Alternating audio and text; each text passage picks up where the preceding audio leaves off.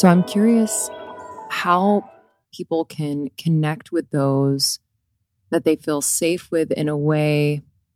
What is that process as they are healing and as they are kind of uncovering the points at which need tending? I guess in that process, how do you relate?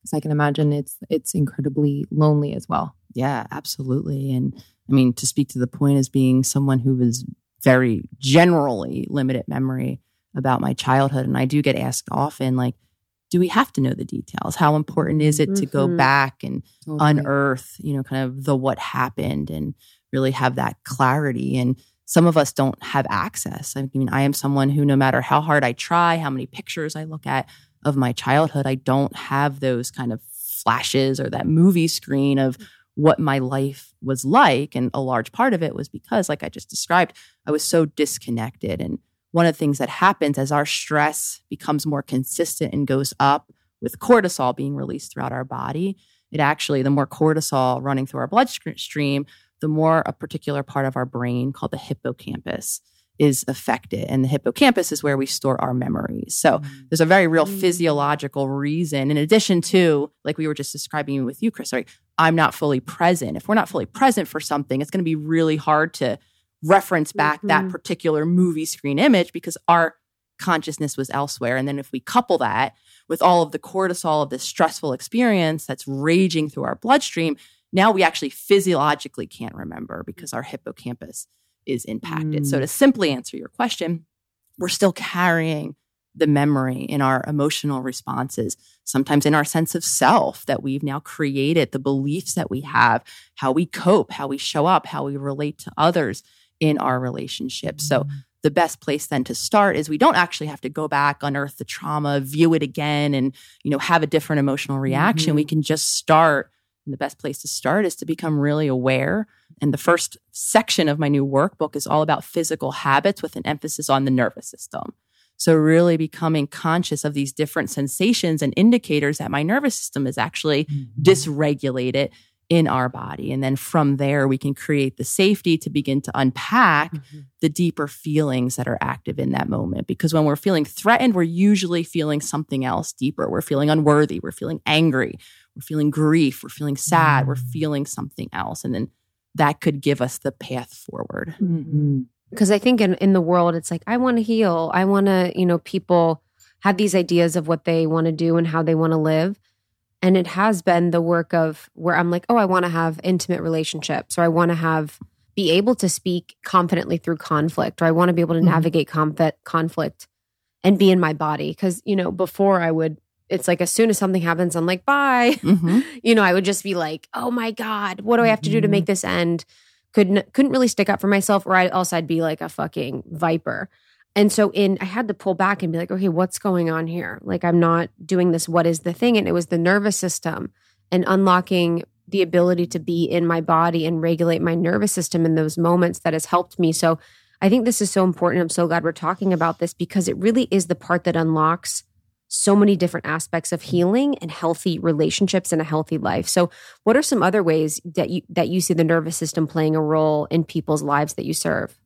I mean, again, it is directing all of our reactions. And I think relationships is typically the immediate next conversation. I mean, to speak to your point, the way you're describing it, I become reactive, right? I kind of do these things, and our intimate, close, even friendship, platonic relationships are usually where we meet feelings. We have interpersonal conflict. We're trying to navigate two different perspectives and, negotiate what choices we're going to make sure that we're honoring each individual. And that's usually then the space where our nervous system is impacting how we're showing up. Outside even of those moments of reactivity when we're screaming and yelling at someone we love and then feeling so shameful after the fact, or we're icing them and not speaking and giving the silent treatment, we feel bad after the fact. I think it's the more consistent ways too that we've adapted. Some of us have taken on ways of being. We become a people pleaser, a yes person, fawning, serving someone else to keep ourselves safe before the conflict even exists. So I think that's another really foundational piece of the impact of our nervous systems, because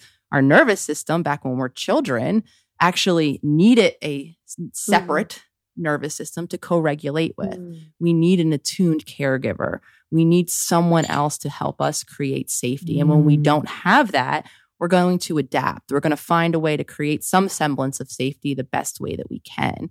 So now if we're trying to relate to another person, not only does it become more likely that we kind of fall back into those habitual patterns, I mean, even saying the word like disconnection, I said that earlier, our ability to even connect with another individual is really connected to our nervous system. And if we're not in our body, to speak to your point, Krista, of how important it is, if we're not in our body, if we're not connected to our own self, our own heart, we're not going to be able to give love or receive love or connection from another person. Yet, I think for many of us, and I've done this throughout my 20s, pointed the finger at these emotionally unavailable, not deep people that are the problem in my relationship, not understanding that I wasn't available for emotional connection. I wasn't making myself vulnerable by sharing my deeper feelings because that felt too unsafe. I was demanding someone come close and hug me, and I had my hand out, not allowing them. So what did that look like? Because I relate, and I just want to, what would that look like in examples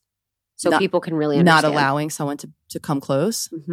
I mean, I do that to this day. I lost my mother a little over a year ago now. I celebrated the 1 year of her death in May. So around her death anniversary, I started to have feelings coming up, and a couple things. It looks like first, mind reading. I have the idea that my partners around me should just know without me telling them that I'm upset. Of course, my mom's death date is next week. Why wouldn't you know I'm upset right now? And at the same time, if I'm being honest and observing myself, while I'm anticipating or hoping that they're reading my mind, I'm not acting or in a behavioral way asking for help. I'm actually being passive aggressive, commenting about how they're not available. And sometimes I'm hiding away in my room, not allowing myself to be supported. So again, we have to really be honest, I think, sometimes with ourselves. And oftentimes the role we're playing when we're not having our needs met in a relationship is something unconscious that we're doing. We might very deeply want that connection in that moment, just like I very deeply wanted them to know that I wanted a hug or them to come sit next to me in my grieving feeling. I had to at some point take the responsibility for, I wasn't telling them that I needed support, and I wasn't making myself available. I was actually making myself, as my one partner, Lolly, likes to call it, a prickly pear and not allowing them anywhere near me. The honesty piece, being honest with yourself, I feel like has been such a huge and simple part of like my journey where I think because we're like, there's a barrage of information and tools coming our way. And I'm like, yeah, we have all the tools. We got all the resources. And then like that piece of, wait a second, have I carved out time to, be in conversation with myself and just self-reflect a little bit and see where the incongruencies are and see where the misalignments are with what I'm saying I want and what I'm actually doing, what I'm, saying I desire and what I'm actually communicating, say, with my partner. Thank you so much for tuning in to Morning Microdose by Almost 30. We hope you enjoyed waking up. As always, we encourage you to take what resonates and leave the rest. If you enjoyed this trip, tune into the full episode on the Almost 30 podcast. All episode information can be found in the show notes. Make sure to subscribe, and if this becomes a part of your morning routine, be sure to share it with a friend. We have new inspiring doses Monday through Friday. Follow us on Instagram at Morning Microdose and follow Almost 30 at Almost 30 Podcast. Thanks for listening. We'll see you in the vortex.